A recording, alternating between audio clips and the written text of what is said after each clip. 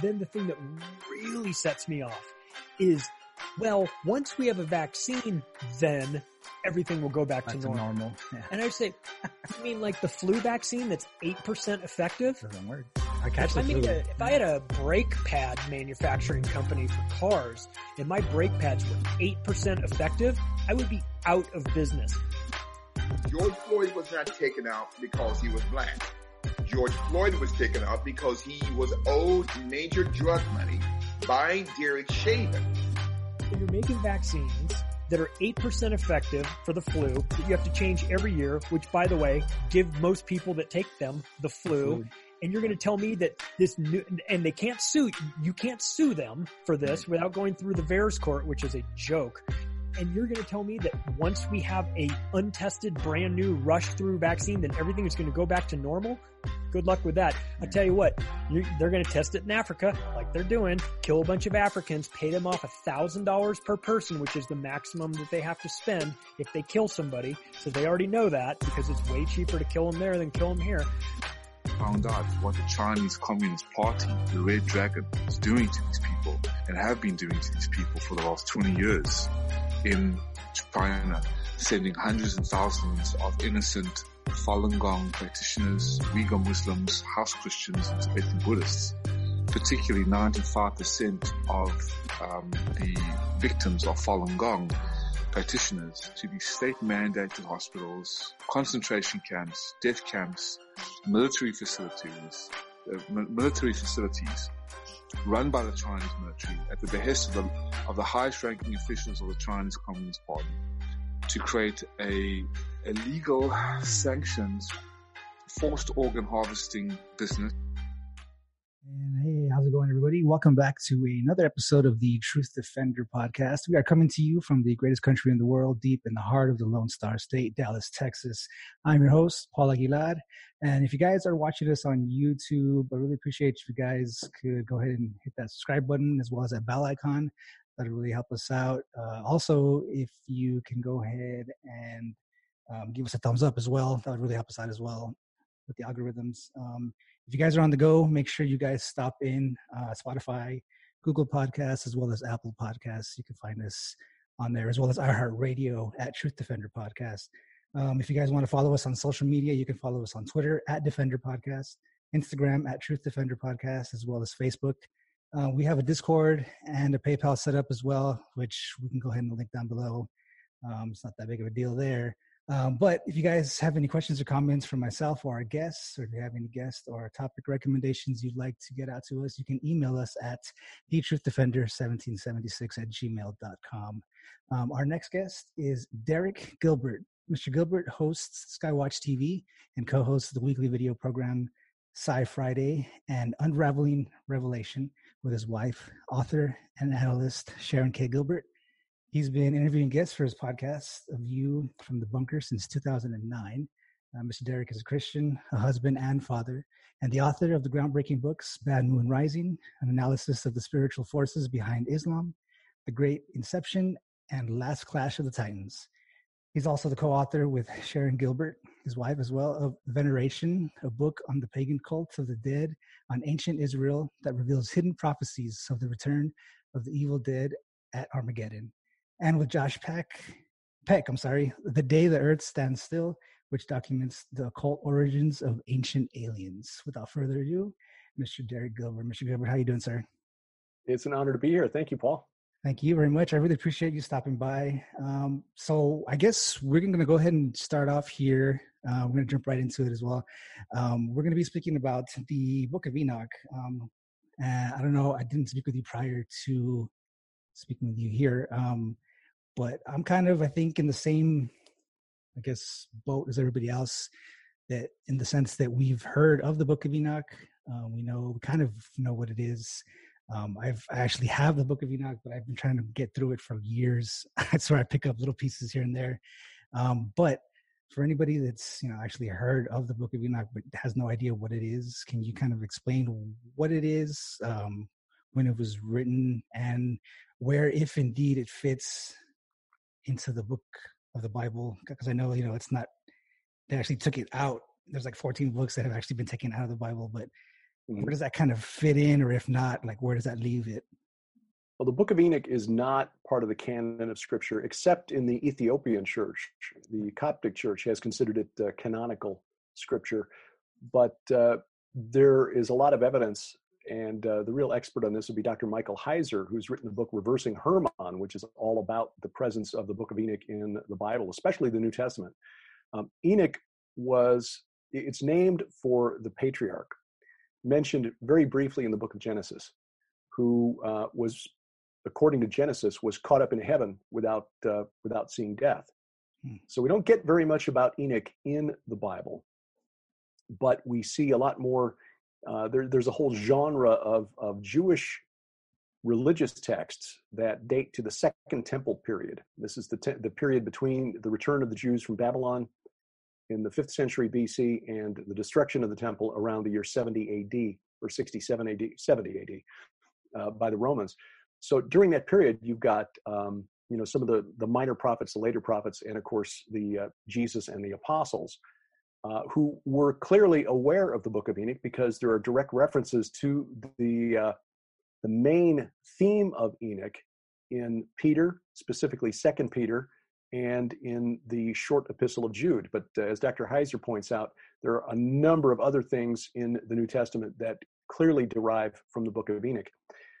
It was not written by Enoch as far as we know, because he was before the flood, and there's not much record of anything written surviving the flood. But it is clearly, its value is in this. It shows us what the Jews of that Second Temple period, so that period between the time of their return from Babylon and the time of the destruction of the temple, what Jews thought about the spirit realm, about the nature of good and evil, the relationship between God and his loyal angels and those angels who have rebelled against him. The origin of evil is a key theme in the Book of Enoch. And again, I'll borrow an example from Dr. Michael Heiser, and forgive me if I refer to him a lot, but he is, really more studied on this than I am. I've read some of it and tried to incorporate some of it into the research that Sharon and I do for our books, especially things like Veneration and our forthcoming book, Giants, Gods, and Dragons. But Mike is really the scholar on this subject.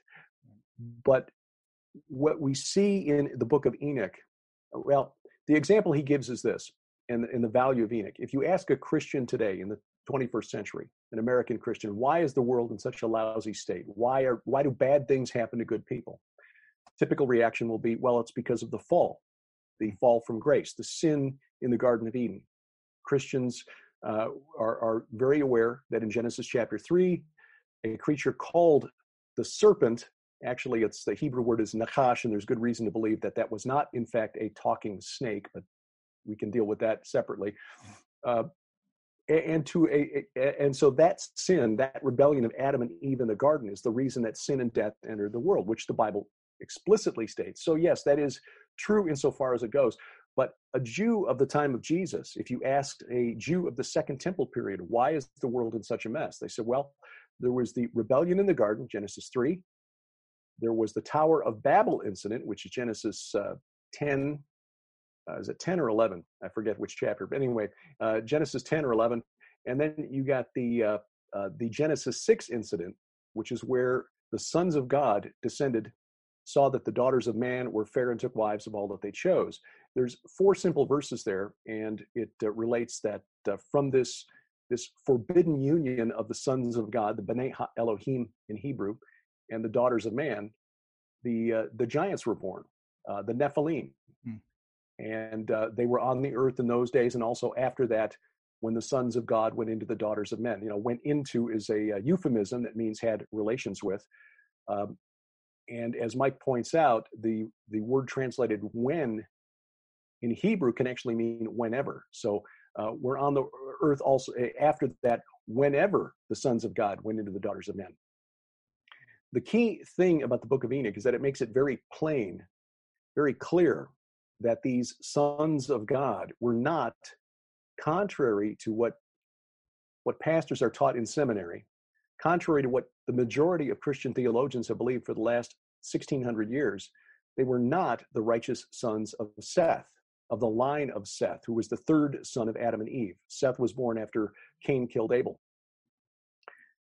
So it was the understanding of the Jews of the Second Temple period, it was the understanding of the early Christian church that the text of Genesis 6 means exactly what it says, that the sons of God, the B'nai Ha-Elohim, were angelic beings who rebelled. They crossed the species barrier, if you will, which was forbidden. And from this forbidden union, this unholy union, were born these monstrous creatures called the Nephilim, giants who brought sin and wickedness into the world.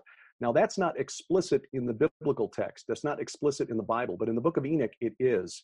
It's clear when you read, and what we call the book of Enoch is really the book of First Enoch. There's a second and a third, and those get progressively weirder. Right. But the book of First Enoch really helps us understand what was in the minds of Jewish religious thinkers and also early Christian theologians, that it was not just this union that produced these Nephilim that was the sin of the Watchers. And this is what Mike Heiser really goes into detail about in his book, Reversing Hermon. It was the things that they taught humanity that we weren't supposed to know. Quoting now from the book of Enoch, Azael, which is Azazel. Azael taught men to make swords of iron and weapons and shields and breastplates and every instrument of war. We weren't supposed to know that kind of thing. There were other things like eye adornment and makeup, which is, not in and of itself a sin, but if you're using it for, breaking down the boundaries of biblical marriage, for example, or God's ordained model for the family, that becomes a sin.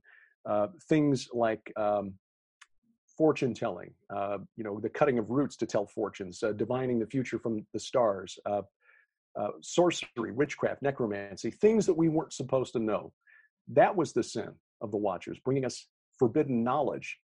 And in fact, we see later in texts from Babylon that one of the things Babylon was most proud about was that its priestly class who were engaged in the occult had preserved the pre-flood knowledge. In fact, Gilgamesh, who's the legendary king of Uruk, who lived after the flood, is remembered as being the one who preserved this knowledge. He was called Lord of the Apkallu, or Master of the Apkallu, in a cylinder seal that was found. The Apkallu, simply the Mesopotamian name for the characters that we call the Watchers. And the Watchers is a class of angel, apparently. That term is used in the book of Enoch. It's also used in the book of Daniel, chapter 4 of the book of Daniel, where Nebuchadnezzar has a disturbing dream and he needs somebody to translate it for him, to interpret it for him, and Daniel is found. But in that dream, the Watchers are said to decree a punishment on Nebuchadnezzar for his sin of pride. So apparently this was an angelic class that had some responsibility that had been delegated by God. And they carried that out in chapter 4 of Daniel. Well, the Watchers were known, again, to the Mesopotamians as Apkallu, who were supernatural sages, wise men, who brought the gifts of civilization to mankind. Now, this is the pagan version of the story. This is the fake news version of the story, if you will, that was told to the Mesopotamians and preserved in their myths and legends. But even in their story, it's interesting when you compare the myths and legends of Mesopotamia from Babylon, from Sumer, from Akkad, from the Canaanite civilizations and city-states around ancient Israel, you see that they're essentially describing the same story, but from a different perspective. It's like getting the Fox News version on one hand and the MSNBC version on the other hand of the same story.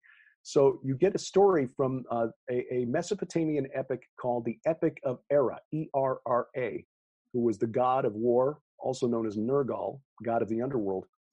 And in this story, the chief god of Babylon, Marduk, tells of how he once lost his temper and then condemned the Apkallu to go to the abyss, the Apsu, and never return.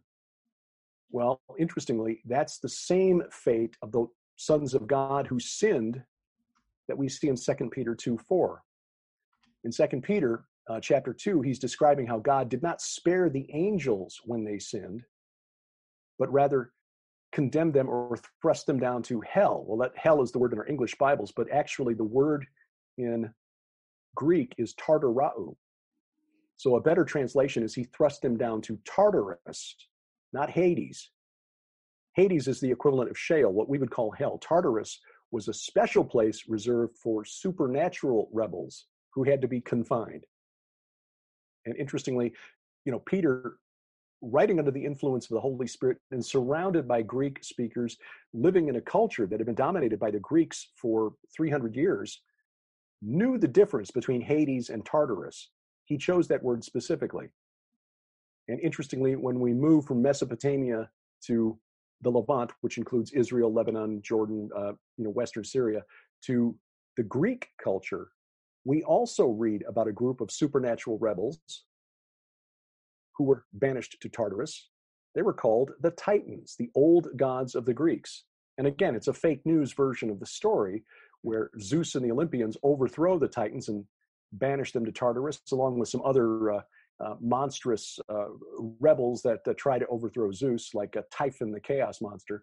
But again, when we compare that to the Bible, the only example we see in the Bible of angelic rebels who are confined to Tartarus are these rebels who, in the context of 2 Peter 2 and also in the book of Jude, we see that their sin was clearly a sexual sin. This points to Genesis 6 because that's the only example of a divine or supernatural rebel in the Bible committing that type of sin. There are other supernatural rebels mentioned, Leviathan for one, Satan for another, but their sin is never described as sexual. It's only that in Genesis 6, verses 1 through 4, the sons of God, the B'nai Ha-Elohim. So that's what we see in the book of Enoch, and that's where its value is in helping us to understand better this little incident that gets barely a mention in Genesis 6 and gets kind of a sideways mention in 2 Peter and in Jude. The book of Enoch goes into some detail on this, and there are some other texts from about that same time period that cover the same topic. But it's clear from the Bible, just those mentions in Peter, 2 Peter, and in Jude, and then in the writings of many of the early church fathers, for the first 400 years after the revelation or after the resurrection of Jesus Christ, until about the time of Augustine, every church theologian from the early church who wrote about the origin of demons or the origin of evil on earth always comes back to Genesis chapter 6. And again, that's where the value is in Enoch, because it helps us understand what the Jews of Jesus' day thought about the origin of evil and the origin of demons. Yeah, it's so kind of like, so I mean, I read up a little bit on kind of what we know about Enoch. Obviously he was prior to Noah's flood, but he lived, I think it was 365 years is what it was, 64 years. Mm-hmm. 365 years, right? Yeah, so he was actually, I think the only person that's actually never died. He was actually taken by God. Well, him and Elijah. And Elijah, that's right. Yeah. So, I mean, it's kind of, you don't really have too much information on like who he was, things like that. But I mean, it's just, so I had heard somewhere, and I don't know if this is true or not. I don't think it was. I just heard it in passing somewhere. But wasn't he the grandfather of, I don't think it was Noah. Was it Noah? I want to say, I don't think it was, but I think it was great grandfather. Great grandfather. Okay. I would have to look, but I'm going to do that real quick. Right. No, yeah. I know, because he was the father to Methuselah. I know that, son of Jared. But so yeah, I mean, obviously the flood was kind of in response, or not kind of in response, but in response to kind of the chaos that was happening on the world when it came to like the Nephilim and things like that. But I guess I've heard stories and I've seen stories of giants that are still on the earth today, that they're actually sleeping, and one day they're all going to come back. Is that kind of why the book of Enoch isn't kind of I wouldn't say mainstream knowledge, but why they took it out of the Bible, why it's just not in there with everything, because it just kind of explains a whole different side of what was going on then, or how did that work? Well, again, I'm not an expert as to why it was not considered canonical. There was some debate in the early church as to whether it should be or not. And frankly, a lot of the Book of Enoch is really, really weird. It's odd, yeah. Yeah. So there are probably reasons, good reasons. Well, I wouldn't say probably. There are good reasons, if the Holy Spirit deemed it so, as it guided the early church to compile the canon of Scripture, that it was left out. But, there are a lot of texts that are not in the Bible that can be helpful to us in understanding better our walk as Christians, what pagans believe, what the early church believed. Sharon and I read a lot of material. Well, again, going back to Mike Heiser, he uses as a great example the Baal cycle. For example, and by the way, I was right. Enoch was the great-grandfather of Noah. So Enoch, Methuselah, Lamech, Noah. Okay. The Baal cycle is quoted in a couple of places in Scripture, most obviously in Isaiah 27, verse 1, where Isaiah describes Leviathan, which again is the primordial chaos monster, as that fleeing serpent, the twisting serpent. Those phrases are used exactly word for word in the Baal cycle in the description of Yam, which is the sea monster, or sea, the god of the sea, sort of the equivalent of Poseidon. Right. Except that to the Canaanites, the Amorites, Yam was a dragon-like creature, because the Baal cycle goes on to call him the encircler with 7 heads, and refers to him as Tununu, which is a cognate, which means same word, different language, to the Hebrew word Tenin, which means dragon. Okay. So the sea in the Old Testament is also called Yam. That is the Hebrew noun that means sea, but it's also a representation of primordial chaos for that reason. The Hebrews knew what their pagan neighbors believed, and so it's helpful to us to understand what the pagans believed around ancient Israel, so we can see when the prophets like Isaiah and Ezekiel were writing things that only make sense if you understand what their neighbors believe. And in this case, again, Isaiah directly quoting from the Baal cycle in his description of Leviathan, also quotes from the Baal cycle in his description of Yahweh, God, as the rider in the clouds, or the rider on the clouds, which is how Baal is described in those Canaanite religious texts. Now, does that mean that Isaiah was copying from the pagan text, that Yahweh was simply a creation of the Hebrews, copying from their pagan neighbors, that Yahweh is really Baal, or Yahweh is really El, the creator God of the Canaanites? No, that's not what it means at all. Although there are skeptics out there who will say that, oh yeah, it does. No, what it means is Isaiah knew what their pagan neighbors believed. Ezekiel knew what their pagan neighbors believed. Moses knew what their pagan neighbors believed. And a lot of what's in Scripture, in the Psalms, for example, are polemics written against what the pagans believed, saying, okay, you think Baal is the rider on the clouds? No. Yahweh is the rider on the clouds. He is the true. In fact, and there are physical examples in Scripture, some of the events that don't make a lot of sense. I mean, from our 21st century viewpoint, we look at, for example, the parting of the Red Sea, right, as just an opportunity for Cecil B. DeMille to create some really great special effects. No, this was a spiritual message directed at Baal. The same with Elijah's confrontation with the prophets of Baal on Mount Carmel. How was the sacrifice consumed? Well, the Bible says fire from heaven. Well, what's another term for fire from heaven? Lightning. Right. Guess what? That was the weapon of the storm god Baal. This was Yahweh saying, no, you think you're the one who wields the lightning? Watch this. I'll bring the fire.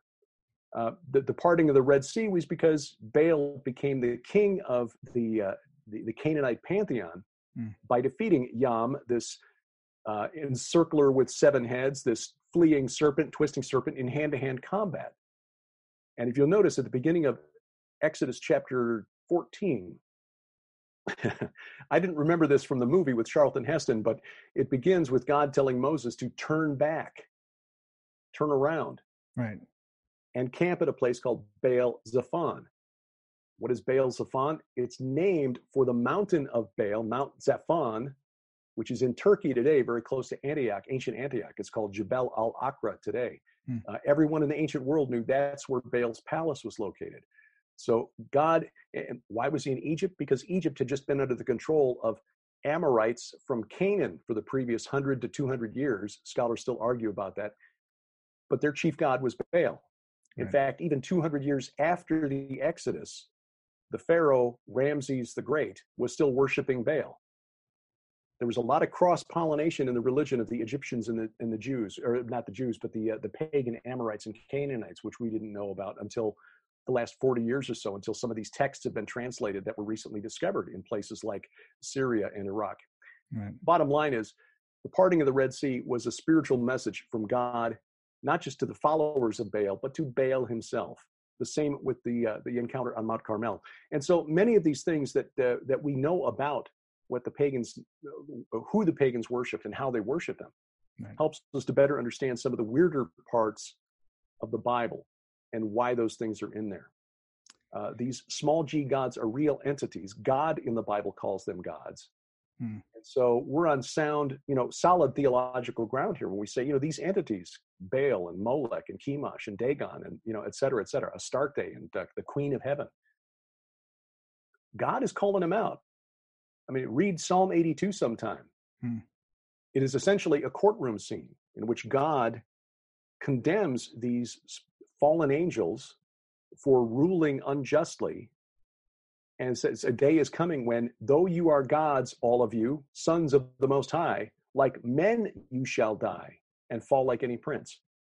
So looking at texts like Enoch, even though it's not in the Bible, is similar to looking at some of these pagan texts that have been found in ancient Mesopotamia or ancient Greece. Helps us understand what they believed, and that helps us make more sense out of some of those difficult to understand parts of the Bible. Right. It was, I was thinking about when you mentioned Canaan, wasn't that, I think it was Numbers 13 when God spoke to Moses and told him for him to go spy on the land of Canaan. Right. And then they came back and said that it was full of giants and, they were eating like humans and stuff like that. It's just, yeah. Well, again, that's in the Book of Enoch, which is, again, just to demonstrate how evil these entities were. They were not only eating, people, they were eating one another. Yeah. And interestingly, when you read Greek mythology, there is an event that's called the Gigantomachy, which is the war of the giants against the gods, the Olympians. Right. And I believe that is an echo of that period of history before the flood, when the giants were basically threatening to destroy the land. Right. But in Numbers 13, it's interesting because this is something that Sharon and I looked at for our book Veneration, because we're totally open to the idea that these giants were literally giants before the flood, right, and that there may have been giants walking the land after the flood. But until we can actually document the existence of the skeletons to prove it, and I know that L.A. Marzulli, Steve Quayle, Tom Horn have done some excellent work in documenting the cover-up. Tim Alberino on the island of Sardinia, with witnesses to say that very, very large skeletons have been excavated from some of the tombs of the giants that are all over the island of Sardinia and taken away by the Vatican. Right. So, okay, we're open to that, but since we can't document it, what we did was looked at the things that we can document, which are these religious texts from the ancient pagans around ancient Israel. And what we can document is that they venerated the spirits of these mighty men who were of old. Moses did not invent the Rephaim to fill space in the books of Deuteronomy and Numbers. They were known to the pagans around ancient Israel who venerated them. Right. In fact, there's a scholar from Estonia by the name of Amar Anus who has proven that the etymology, the origin of the name of the old gods of the Greeks, the Titans, the ones who are locked away in Tartarus, actually derives from the name of an ancient tribe of Amorites, the pagan neighbors of ancient Israel. This tribe called the Tadanu. It's documented in ancient Mesopotamia. The Sumerians were very, very afraid of them. In fact, they built a wall 175 miles long to try to protect their kingdom from this marauding tribe called the Tadanu. And we know this because the clay tablets describing this wall actually call it the Amorite wall that keeps the Tadanu away. Right. But they didn't keep the Tadanu away. They actually destroyed that last Sumerian kingdom. And by the time of Moses, what we know from pagan texts that have been found in Syria is that these Tadanu were considered a special group in the underworld called the Council of the Tadanu.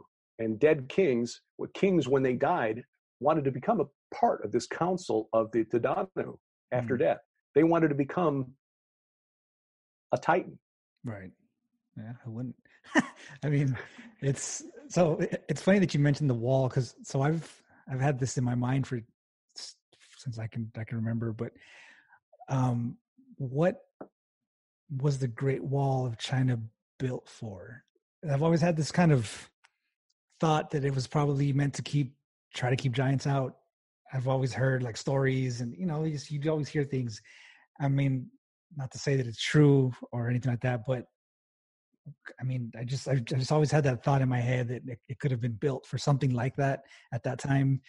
It is pretty massive. Yeah, I mean, it stretches all across. You can see it from space. I mean, it's huge. So, I mean, I'm just throwing that out there. But I just had always thought, like, I just had that thought in my head since I was, real young, that might have been built for something like that, like way back in the day, maybe to keep something out or maybe to keep something in. Who knows? But it's definitely interesting. I mean, yeah, it's out there. Needs more research. Yeah, I mean, like you said, bones that supposedly they've been finding out there and they take to the Vatican. It's just, I mean, I spent some time in the military, so I know about that side of, like you mentioned, L.A. Marzulli, when, those things that he's been reporting as well, that they were actually flying bones. It's incredible reports of the Kandahar giants. So, again, we're totally open to the existence of these things, no question. Right.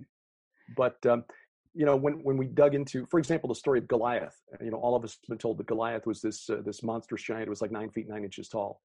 The Bible, our English Bibles say 6 cubits in a span, and a cubit is 1.5 feet, 18 inches. Okay. But when you go back and you dig into the Hebrew texts, the oldest Hebrew texts put him at 4 cubits in a span, which is 6'9". Okay. So not quite, unusually big, except that back in that era, the days of Saul, David, and Solomon, the average Israelite man was only 5'4". So, I looked that up. So definitely. If you're 5'4" and you're facing a guy who's been trained from his youth as an elite warrior, who's 6'9", and that's something that Saul mentions to David when David says, send me, I'll go. And Saul's like, this man is a warrior from his youth. He's been trained for this since he was a boy. You're a shepherd. Right. So that was his point. But the other thing that's really intriguing about this, and this gets back to the things we weren't supposed to know referred to in the book of Enoch, this communicating with the dead, which God forbid when he gave the law to Moses. Don't consult with mediums, don't consult with necromancers, those who summon the dead. Right. When David and his men in 2 Samuel, I think it's chapter 21, do battle with a number of other giants besides Goliath, there are references to them who are the giants of Gath who are called descendants of the giant. I'm going to look this up here to make sure I get the phrase correct. I'm pretty sure it's 2 Samuel 21. Beginning at verse 15.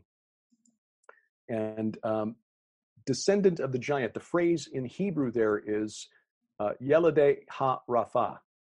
Rapha is the root behind which we get the term Rephaim. So there's this understanding that the Rephaim were giants. Well, yes, they were the spirits of the Nephilim destroyed in the flood. Okay, so these are the spirits of the giants pre-flood, the spirits of the mighty men who were of old, the men of renown. Right. But the key here is that the word Yeladei does not mean blood descendant.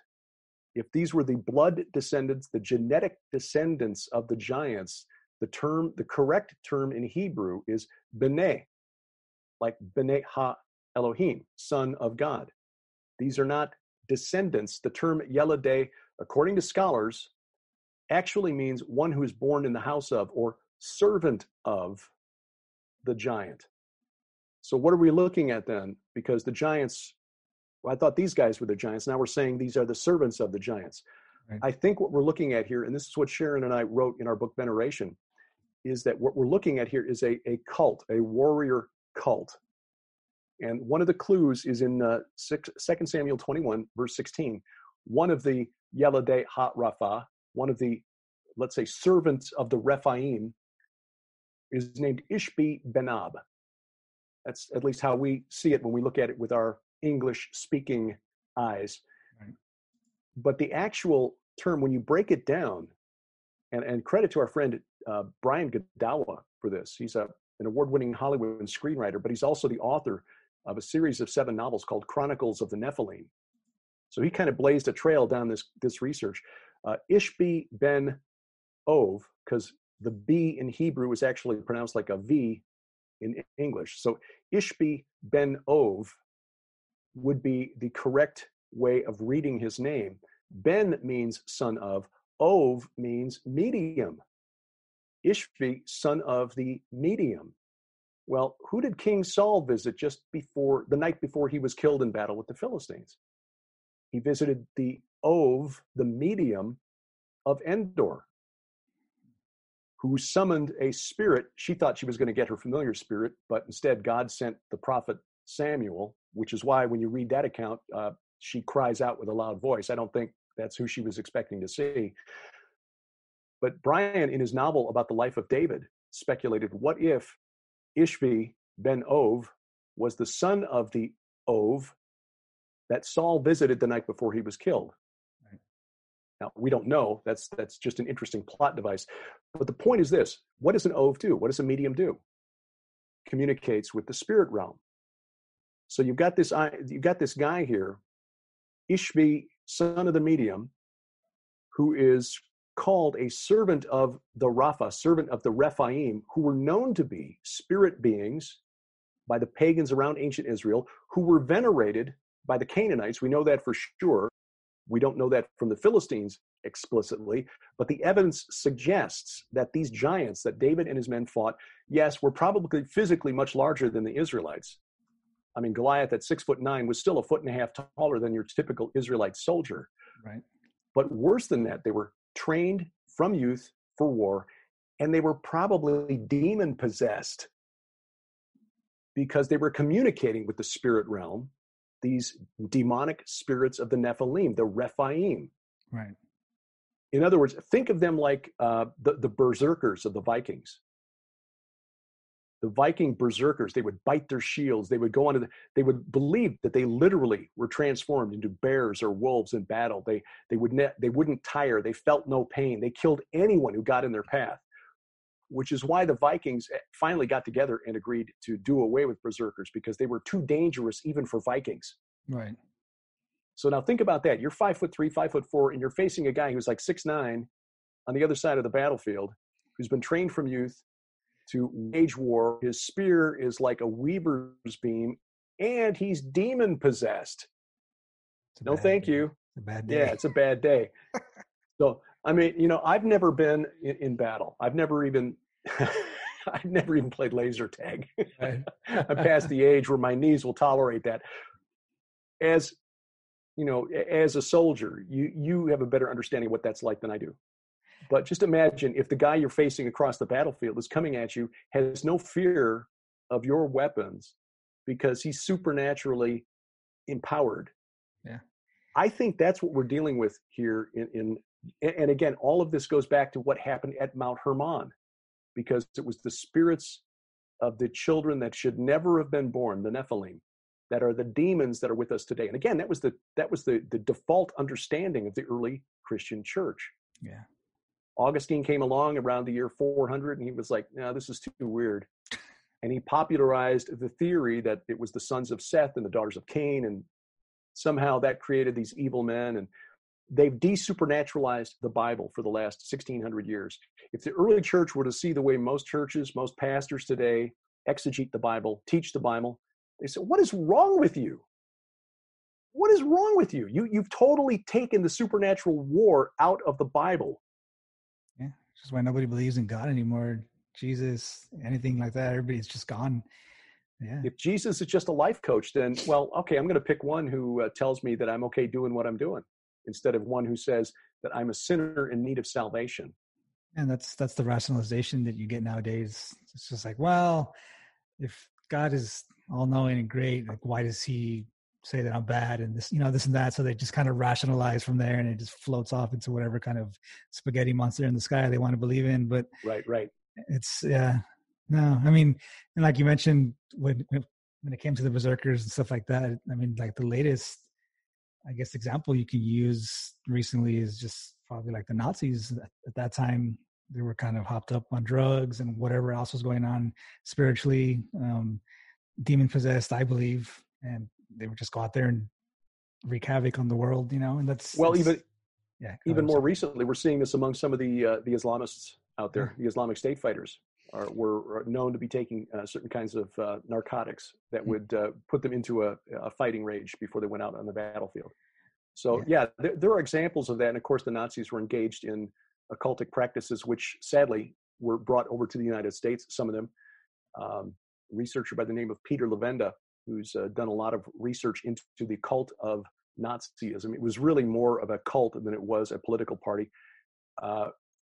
Puts it very plainly that we in the United States, or elements within the United States, sold its soul to the devil to get its hands on the secrets that the Nazis had discovered through whatever it was they were doing in the the years leading up to World War II. Yeah, Operation Paperclip and things like that, where we're bringing Nazis over to start NASA. They were taking over to Russia, doing what they do out there. It's just, it's crazy when you think about how many of our institutions nowadays were started up from Nazis on the run, or Nazis that were given second chance. They were brought out this way and started like CIA, FBI, all kinds of things. And it's just like Nazis just continuing their work here in the States or overseas. You could argue that the Nazis really didn't lose World War II, that Germany lost, but the Nazis themselves continued on, and especially if you look at this in the context that we as Christians should, that this is not a war against other humans. Right. I mean, Ephesians 6:12, we wrestle not against flesh and blood. That's what that verse means. We're wrestling against principalities and powers and cosmic rulers over this present darkness. These entities, evil intelligences who want to destroy us. Now, many of them, those who came down before the flood and commingled with human women, were dispatched to Tartarus, the abyss. That's who comes out of the abyss in Revelation 9, by the way. These watchers who've been punished by being confined in chains and gloomy darkness, according to Peter, 2 Peter 2, and Jude, verses 6 and 7. But there were other entities called sons of God who were delegated authority after the Tower of Babel incident. And so we're still dealing with entities who have rebelled against God's authority. Those are the ones that God condemned in Psalm 82. When you read Deuteronomy 32, verses 8 and 9, you see that when God numbered the nations, when he divided the nations after the Tower of Babel, confused his speech, he numbered them according to the number of the sons of God, the number of B'nai Ha-Elohim. Most English Bibles will say the number of the sons of Israel. But again, when you go back to the oldest Hebrew texts, and this is because our Hebrew text for our English translations come from the Masoretic Jewish text, the Masoretic Hebrew text rather, which wasn't completed until about the 10th century AD. The older text, like the Septuagint translation, which was completed by Jewish scholars in Alexandria, Egypt, about 250 years before Jesus was born. The Septuagint, which is, by the way, useful in the same sense as the Book of Enoch. It helps us understand what Jewish religious scholars thought about the Old Testament in that day. Right.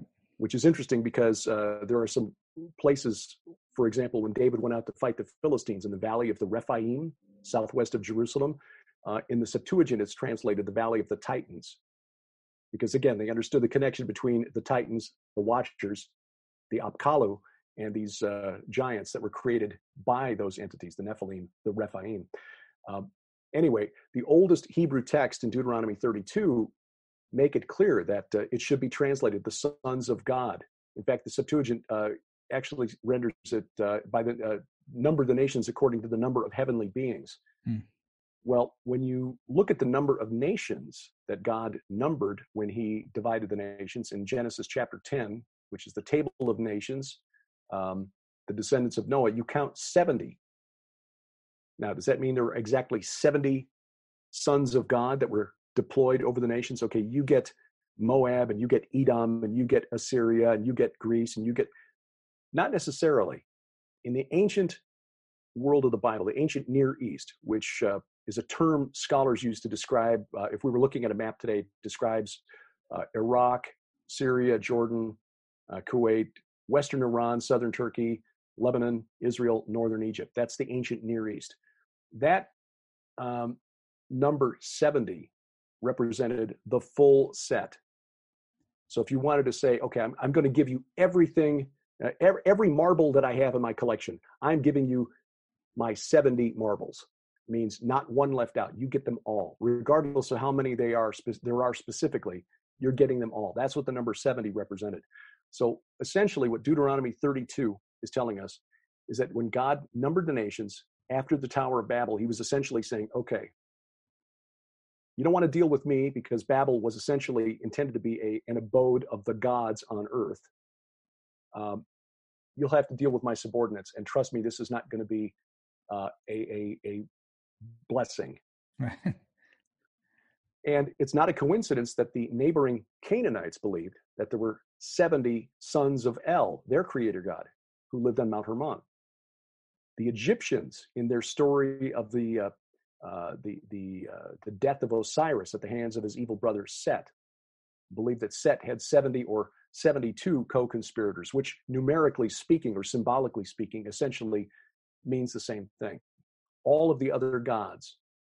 So God delegated to all of the nations on earth, basically angelic supervisors, chaperones, whatever, but they did not rule justly. We see David even say this in Psalm 58. Do you indeed rule justly, you gods? And then he goes on to condemn them for ruling unjustly. And then in Psalm 82, like I said, it's like a courtroom scene where God condemns them for ruling unjustly. He put all of the world under these other fallen angels, except he reserved Israel for himself. And in Deuteronomy 4, verses 19 and 20, he warns Moses, don't you follow after them. When you move into these lands where the people are worshiping the sun and the moon and the host of heaven, don't you do it. You know, you're mine. You belong to me. Right. So that's the situation on earth. So these are the rebellions that we have seen in the Bible. Genesis 3, Adam and Eve disobeying God. Genesis 6, the sons of God who descended to Mount Hermon and created these monstrous Nephilim who perished in the flood but continue on the earth as demons to this day. And then the Babel incident, where humanity tried to build a tower not to physically reach into heaven, but to become an abode of the gods. And I made this case in my first book, The Great Inception, where there's some existing Sumerian poetry about a king named Enmerkar, who, like Nimrod, was the second king of the city of Uruk after the flood. I mean, the Sumerians knew that there was a great flood that swept over. Right. And he had a massive building project for which he tried to put the muscle on a neighboring kingdom called Aratta.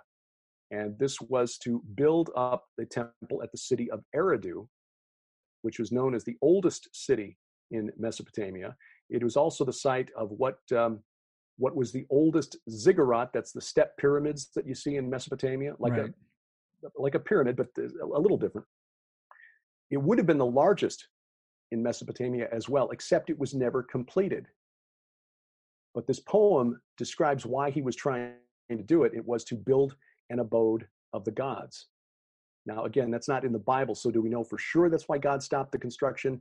No, we don't know that for sure, but it was important enough for God to personally come down and intervene. Right. And then afterwards said, look, if you don't want to deal with me, you're going to deal with these sons of God, which is a term in the Hebrew Bible, the Old Testament, that always refers to these angelic beings. And again, I know that that's not the consensus view of Christian Bible teachers or pastors today. It's not what's being taught at seminary. They will say that, no, because we see this phrase in the New Testament, sons of God, daughters of God, that it must be the same. Because in the New Testament, it refers to us and our destiny when we are restored to the family of God, like the prodigal son. That's not what it means in Hebrew. That's not what it means in the Old Testament. I'm sorry. You cannot redefine the Hebrew language for Hebrew speakers. They know what it meant. And that's how it's defined in the Septuagint. And that was the understanding of the Jews of Jesus' day. That was the understanding of the early church. God basically delegated this authority to these angels who decided to abuse their power to be worshiped as gods. And it was the understanding of the Jews of Jesus' day that Baal was just one of these fallen angels. In fact, Jesus himself identified Baal in, I think it's Matthew 12, but also in Revelation 2, Baal as Satan. In Revelation 2, it's in reference to the city of Pergamum, where he says, I know where you live, where Satan's seat is. Well, that's a reference to the great altar of Zeus. And Zeus was just the Greek name for Baal, the storm god.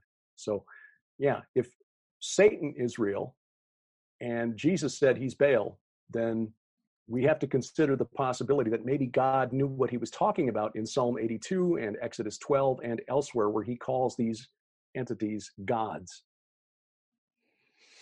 Yeah, it all ties in extremely. It's all very confusing for the casual listener, but when you kind of this is the deep end of the pool. No, yeah, it's super deep end. We're in 15 feet pool here, and like I mentioned, I'd always tried to get into it, like in the past, reading books and different things. But if you don't read the Bible regularly, it's kind of over your head, and where everything else fits in between. But you try to pick up little pieces here and there where you can, and you try to make sense of it. But I guess we want to take it to kind of up to today. Kind of, I know we spoke about kind of like Iraq and like the war and stuff like that. I do believe, and I would get laughed at when I would speak of this thing, but I don't believe that we were in like Iraq and all these places in the Middle East for, obviously WMDs didn't exist. And there's all these kind of things where they're for the poppy fields, but I think there was something deeper to why we're there, and why we're kind of fighting these wars out there. Because like you mentioned, these are areas that were obviously called different names nowadays, but back in the day, they were in the Bible as being, some areas of significance when it came to like the Watchers and Nephilim, things like that. And then we spoke about L.A. Marzulli, how they were flying bones and bodies out of Afghanistan. There's something else going on. And I've always thought that we were kind of fighting a war, I guess on the outside for the casual person watching the news. We were there because of terrorism or whatever. But for those who kind of like in the know, they're, deep behind the veil, they know why we're out there. And that there's actually some kind of war, spiritual war that we're fighting on the, on the deeper end of it. And I've always held that kind of theory even during my time in the military, stuff like that. But you obviously can't prove any of it, but there's something else, that's actually going on. Do you have any kind of like idea or that? Yeah, I'm very open to that idea. The idea of territorial spirits is biblical. We see that most plainly in the book of Daniel, where he's told about the prince of Persia interfering with the mission of the messenger angel, withstood him for 21 days. Then he'd go back and help Michael with the prince of Persia, and then the prince of Greece would come and so on. So we get this understanding of territorial spirits, but we even see it in the story of David, who was being chased by Saul and laments that if he is driven out of Israel, he would have no part in Yahweh, because it was understood that Israel belonged to Yahweh. And so if he was driven into Moab, well, I have to worship Chemosh because he's the god over there, but I don't want to worship Chemosh. Right. We also see it in the story of the prophet Elisha, when the attendant to the king, and I think it's Naaman was the name of the Syrian, who was suffering from leprosy, and he went down to visit Elisha, and he was told to bathe in the, I believe it was the Jordan River. I'm forgetting the specifics of the story, but the point is when Naaman wanted to return back to Syria, he took cartloads of dirt from Israel with him so that he would always be able to worship on that holy ground. So this was a common understanding. In fact, when you go further back in Mesopotamia, each city had its own patron deity. So, the city of Uruk was sacred to the goddess Inanna, or Ishtar, the goddess of sex and violence. It had previously been sacred to the sky god Anu, but this was one of the changes that was made by Enmerkar, who identify as Nimrod. He replaced Anu and the temple of Anu with a bigger temple to Inanna in the city of Uruk. The city of Ur was sacred to the moon god called Nana, or Sin. The city of Eridu was sacred to the god of the Abzu, the god of the abyss, called Enki. And think about that Nimrod wanted to build up this temple as an abode of the gods directly above where they thought the abyss was located. Right. Did that have something to do with God? So, but anyway, the point is that there are locations out there that were known to be sacred to specific deities. The ancient city of Nippur, or interestingly, Nibru is sometimes how it's transliterated, which is where Zecharia Sitchin and all of his followers get confused about Nibiru, an alien planet. No, Nibru was the city that was sacred to the chief god of ancient Sumer called Enlil. And that's where the Mesopotamian divine council met. The chief gods, the sun god Shamash, and the moon god Sin, and the Inanna and Enki, they would all gather at Nippur or Nibru. Right. So is there something sacred there still to this day? Well, it's possible. It's possible. I argued in the book Bad Moon Rising that Islam was essentially a plan B by the old gods of Mesopotamia who were caught by surprise when Jesus was resurrected from the dead. We see this mentioned in 1 Corinthians 2, verses 6 through 8, if I remember correctly. I can look that up while I'm talking.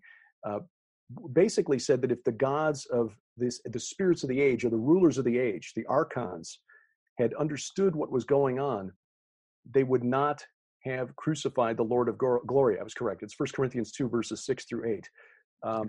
None of the rulers of this age understood it.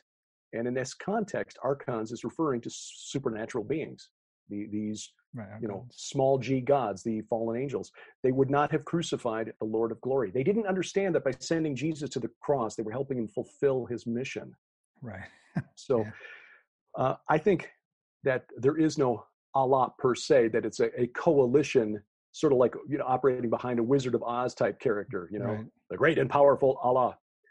Anyway, is it possible that we're in that part of the world trying to find something? Yeah, I suppose so. I don't know that that's what's going on, but I'd started writing a novel sometime back with that as the premise until I realized, this has kind of been done by some bad sci-fi movies. So, I'll wait until I know more about the ancient world before I try my hand at something like that. Now, I know that there's been a story floating around the internet here recently that Hillary Clinton was looking for the resurrection chamber of Gilgamesh and his remains and the bones of the Nephilim. That is not correct. That was actually just a Freedom of Information Act request that was submitted to the State Department by a private citizen. There's no reference. If you look at the actual page, and I downloaded the PDF of that search from the log of FOIA requests, there's no mention of Hillary's emails in there. It has nothing to do with Hillary Clinton. It was done in 2018. She was no longer head of the State Department at that point. Right. She resigned from the Department of State in 2012 so she could run for president in 2016. Right. So, yeah, that's not the case. I even looked at the archive of Hillary's emails at WikiLeaks and did a word search through her email archive. There's nothing in there that is even close to giants or Nephilim or Gilgamesh. So, I know that there was a story back in 2003. In March of 2003, the BBC reported that a German archaeological team had found the tomb of Gilgamesh. And I talked about this when Sharon and I first started our podcast back in 2005. We had talked about that and said, wow. And then the U.S. invaded just a month later. Isn't that coincidence? Well, it turns out, because I realized I was repeating the story based on just that BBC article, and maybe I should do a little digging, right. See if that was actually true. So I found the academic paper by the German archaeologists who were there. It was as a team led by George Fassbinder, is the archaeologist's name. And what Fassbinder and his team did was they found the site of ancient Uruk, which was the center of Nimrod's kingdom, and they used a magnetometer to scan for anomalies in the soil. What they were looking for was trying to develop a new way to guide archaeologists in the field. It's like, look, it's like ground penetrating radar. Right. We found these strange anomalies in the soil. This is probably where you should dig if you're looking for something. And they reported that what they found was a rectangular shaped anomaly in what had been the bed of the Euphrates River 5,000 years ago. And that kind of is like the description of the tomb of Gilgamesh in the Gilgamesh epic. Right. So, okay, well, that's really interesting, but they didn't actually dig anything. So, no, they didn't find the tomb of Gilgamesh. They found something that might be kind of like the description of the tomb, but they didn't dig. As far as I can find, nobody's found the bones of Gilgamesh. Nobody's found the tomb of Gilgamesh. So it's a fascinating theory. It'd be great to write a novel based on that and what might be done with it.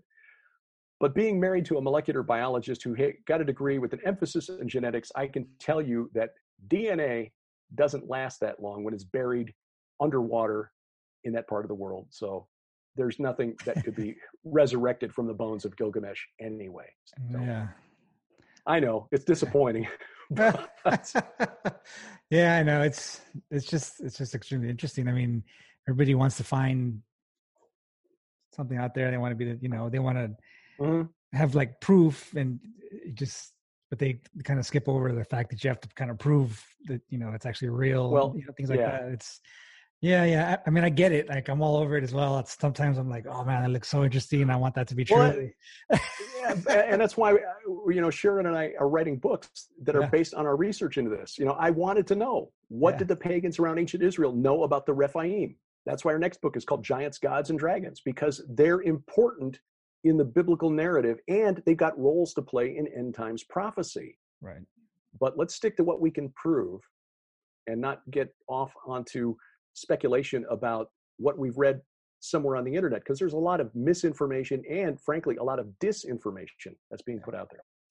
Yeah, and it's upsetting. I mean, and we go back to kind of like the military aspect of it. For the people that are kind of in the know, if anybody knows who Battalion M is, military, would have some understanding of, that there's actually branches of the military that have joined forces to kind of, I would say, combat any kind of spiritual things like demons or, stuff like that on the earth. But they're definitely, how should I put this delicately without giving too much information? People that come from different parts, like different branches, say like Marines, SEALs, Special Forces guys, that are put into this group called Battalion M, that, out into the world and, kind of handle stuff like that.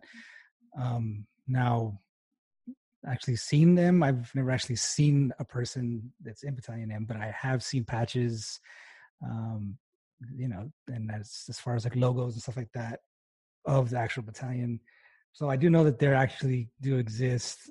Spending some time overseas, I got to know some people that work for black sites, let's say, CIA, stuff like that. And I can say that they have at least referenced them in the past. And so I do know that they're out there. And if you try to look for any kind of information online, obviously you won't find anything of them. You hear like stories here and there, but I can say that there's actually parts within our military that are actually out there fighting. And if you search for them, you probably wind up on a list somewhere. I'm pretty sure. Yeah, I'm pretty sure. Okay, well, great. I'm on that list now. No, I've been trying to track these guys down. I mean, I obviously probably never will, but from what I've spoken to certain people overseas and stuff like that, they're out there. And I've been trying to find any kind of information I can, but yeah. Stranger things are actually true. I mean, a few years ago, there was that movie called The Men Who Stare at Goats, which was based on the book by John Ronson, which actually chronicles an actual effort by the United States military to weaponize the occult. So, it's not beyond the realm of possibility. We know Hitler was trying to do similar things within living memory of people who are still alive today. I mean, my mother was alive during World War II. So, it's not that long ago that these things were happening, and that we're living in an age where, the spirit realm, excuse me, is being explored by people who it would surprise us to learn that they are so doing. In fact, Josh and I wrote about this in The Day the Earth Stands Still. Josh really handled that part of the book, but he documented the connection between the late Dr. Edgar Mitchell, one of the first Apollo astronauts, and the contacts that he had or was trying to establish with President Obama to bring to him information about what he called aliens from a contiguous universe. So Dr. Mitchell was also one of the co-founders of the Noetic Institute, or the Institute of Noetic Science, which was featured in the Dan Brown novel, The Lost Symbol. And there's some very intelligent people who are connected to that. One of them, by the way, is on television on a regular basis. Van Jones, who's a regular commentator and contributor to CNN, a Democratic strategist or whatever. He was a fellow at the Institute of Noetic Sciences. And I love the way my friend Dr. Michael Bennett describes the Institute of Noetic Sciences. Essentially, they're researching scientific ways to become demonically possessed. They're trying to find ways to contact the spirit realm. Right. Because apparently what we have in the Bible, which, as our friend L.A. Marzulli calls it, is the guidebook to the supernatural, apparently that's not enough for them. Right. They want to reach out and contact it on their own. Well, here's a clue. If you are desiring that contact, you are welcoming those spirits to contact you. It just might not happen the way you think it's going to happen. So, I'm sure that there are people out there to this day in very influential positions inside government intelligence agencies and the military who are trying to figure out ways to use the supernatural for whatever, for whatever. Yeah. Right. No, it's definitely like I mentioned. It was. I mean, along these, and even that gets back to what we were started with the conversation with the Book of Enoch, because even that gets back to Mount Hermon and the Watchers, because that was the whole purpose of the Watchers. They were essentially trading information for access to human women. But yeah, I mean, like all kinds. One of the things I have found when you kind of look back and think about it, the jump that we made from like the first Model Ts to like flight to the computers and then to like cell phones, and like in the span of like less than 100 years. I mean, yeah, it's just like that. So, I mean, there was something there in between that just kind of sparked.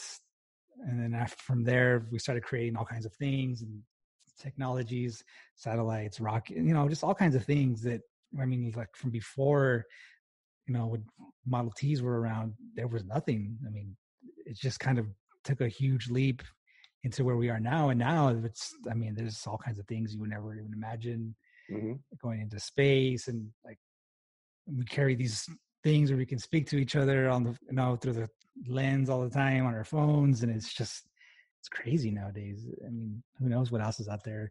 Like they always say, we always get the technology from the government or whoever, but they're like 30 years advanced from what they give us, and stuff like that. So it's, who knows? I mean, just look at the Large Hadron Collider. I mean, who knows? A lot of people say that they're trying to contact like other realms, and they're trying to go into other galaxies and stuff like that. But it's crazy nowadays. It's only going to get worse. I mean, especially now. Well, yeah. It seems like it's gotten a lot worse now. Well, this is what Daniel prophesied at a time when knowledge would increase. And I think of my mother. She's in her early 80s, and she's having just a really, really hard time trying to figure out how to work her smart TV. And we don't even have it connected to the internet. So she's not even trying to figure out how to switch from Netflix to Hulu or anything like that. It's just that it's not like the old television where you just turned it on and you selected your channel. She now has to turn it on, select an input source, and then bring up the cable. And so she's got two separate remotes to juggle now. And she, but for me, because I was, the personal computer came along after my birth, but I've always had kind of an aptitude for it. So for me, it's like, okay, well, let's go through this again. But I have to stop and remember, I mean, for one thing, she's in her 80s, still living independently, so she's fine there. But she was born at about the time the television was first just being thought of and developed. So they went from the small 9-inch screen to, color inches. to remotes to now it's a 55-inch TV that's on her entertainment center, and it takes two remotes. And she's got to so yeah, there's a day coming, I'm sure, Paul, where I'm going to hit the same kind of technological wall, because the speed at which things are changing is so fast that it's at some point going to get to a point where you just say, okay, this far and no farther. And if I have to, I'm going to go out and buy used computers and used TVs so I can keep using my.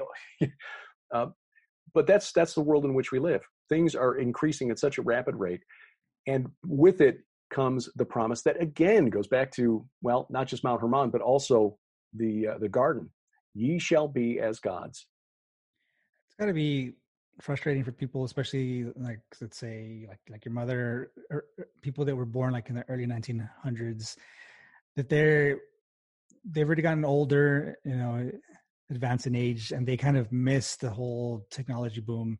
And then for people that were born, let's say after 2010, they don't know what it's like to not have it, right? So the people like yourself and myself, I'm kind of on the edge of it as well, that knew what it was like not to have anything before, and then all of a sudden now we have everything we have now. So you're kind of on both sides of the fence.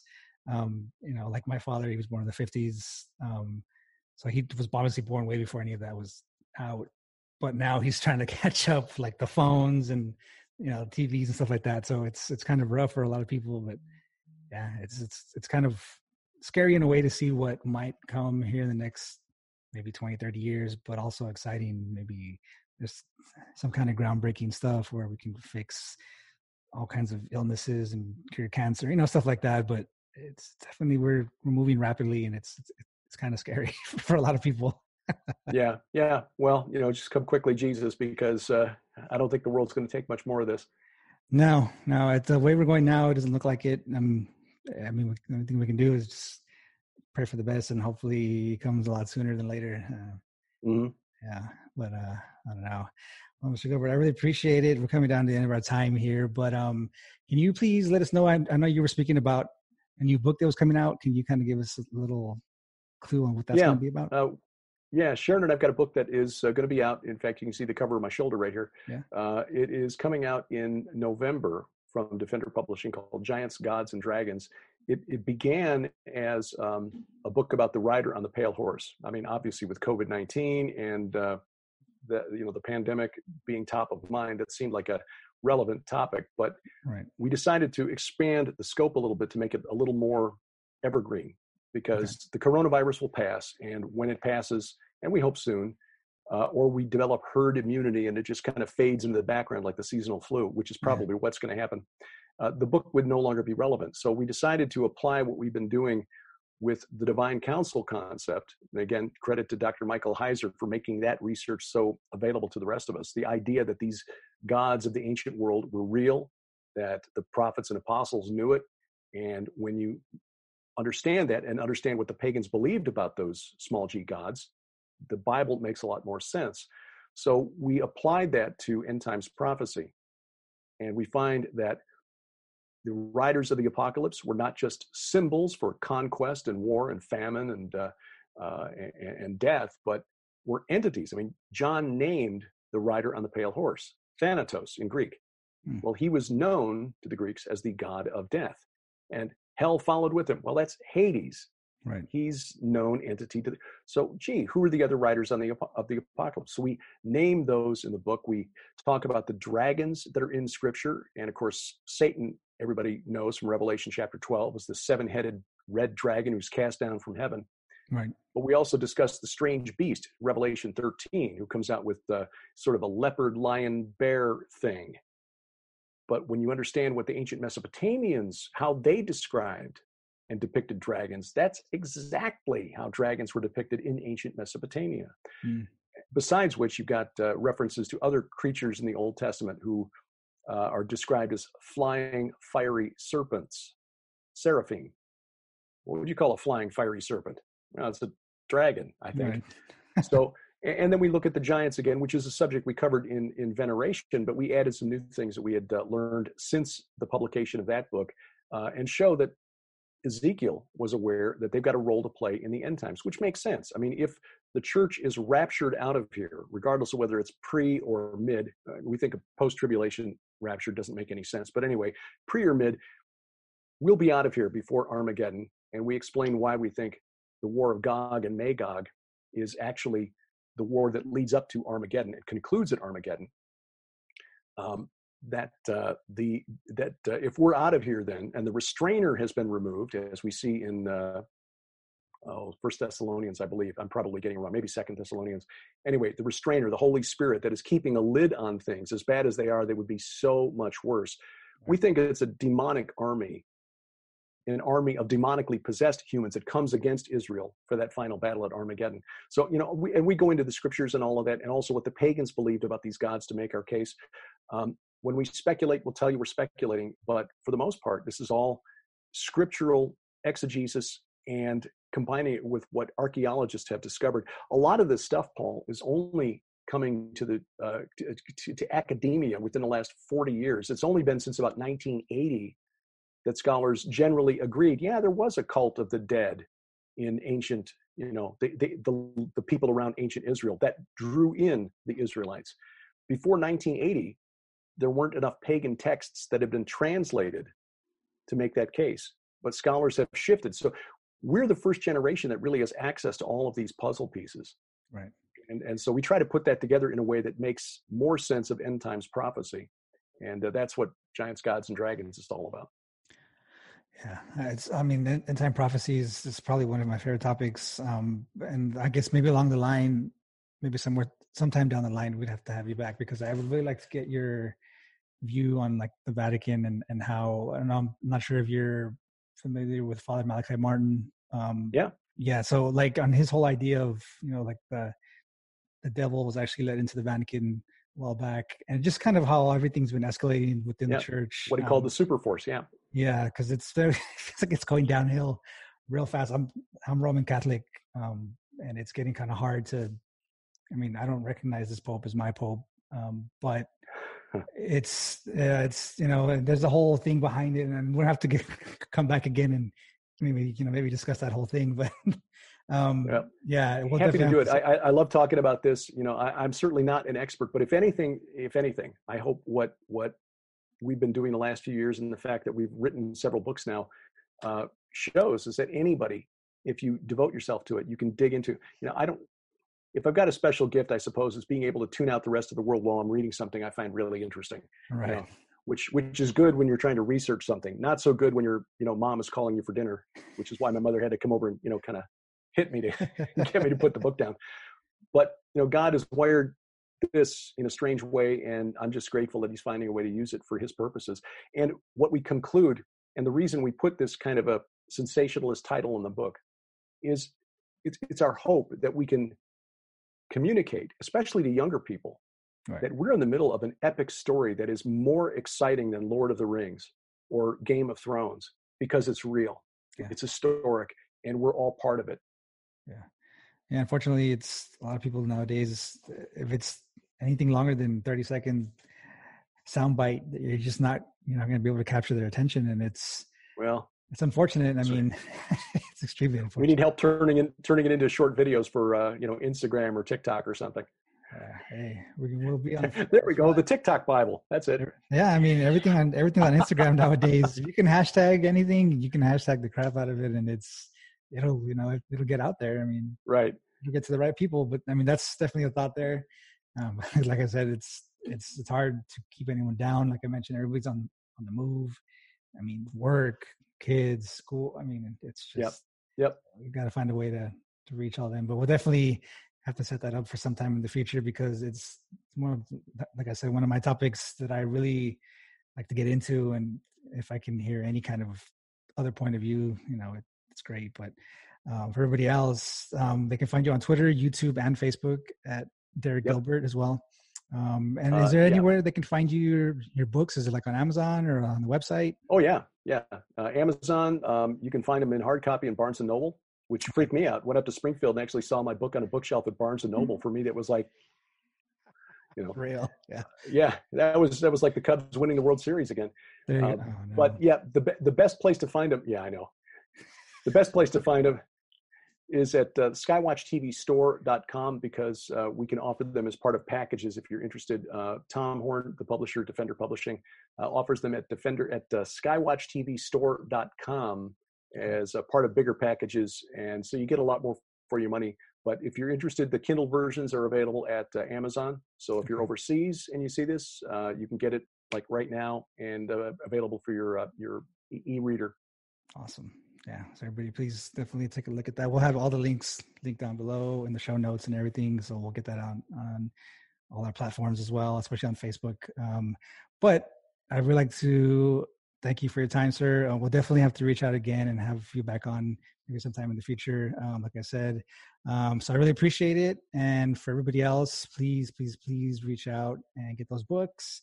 Find them on social media. Like I mentioned, Twitter, YouTube, and Facebook at Derek Gilbert. For us, you can find us on Spotify, Google Podcasts, and Apple Podcasts, as well as iHeartRadio at Truth Defender Podcast, Twitter, Instagram, and Facebook, like I mentioned as well. We'll have the Discord, and I don't really like to give out PayPals. I don't like asking for money from anybody. I don't need any kind of money. I don't make any money off of the show. That wasn't my plan from the beginning. But hardware, platforms, and software do cost money, and it gets real expensive sometimes. So if anything, that's what that's going to be going to. I'm fortunate enough to where I don't do this for the money. I don't need to. I do it because it's extremely interesting, and I love speaking to people about various topics. As you can see on our YouTube channel, we have a wide variety of guests, and we're going to have a lot more wide variety in the future. So you guys please stop in for the next one. Like I mentioned, if you guys have any questions for myself or our guest or topic recommendations, you can find us at the Truth Defender 1776 at gmail.com. I really appreciate you guys. You guys have a great rest of the week. Stay tuned for Friday. I think we're going to be going live on Friday with Dark Waters again. So we're going to have those scary stories just in time for Halloween. We'll be speaking about ghosts, Bigfoot, dogmen, which were also in the Bible as well.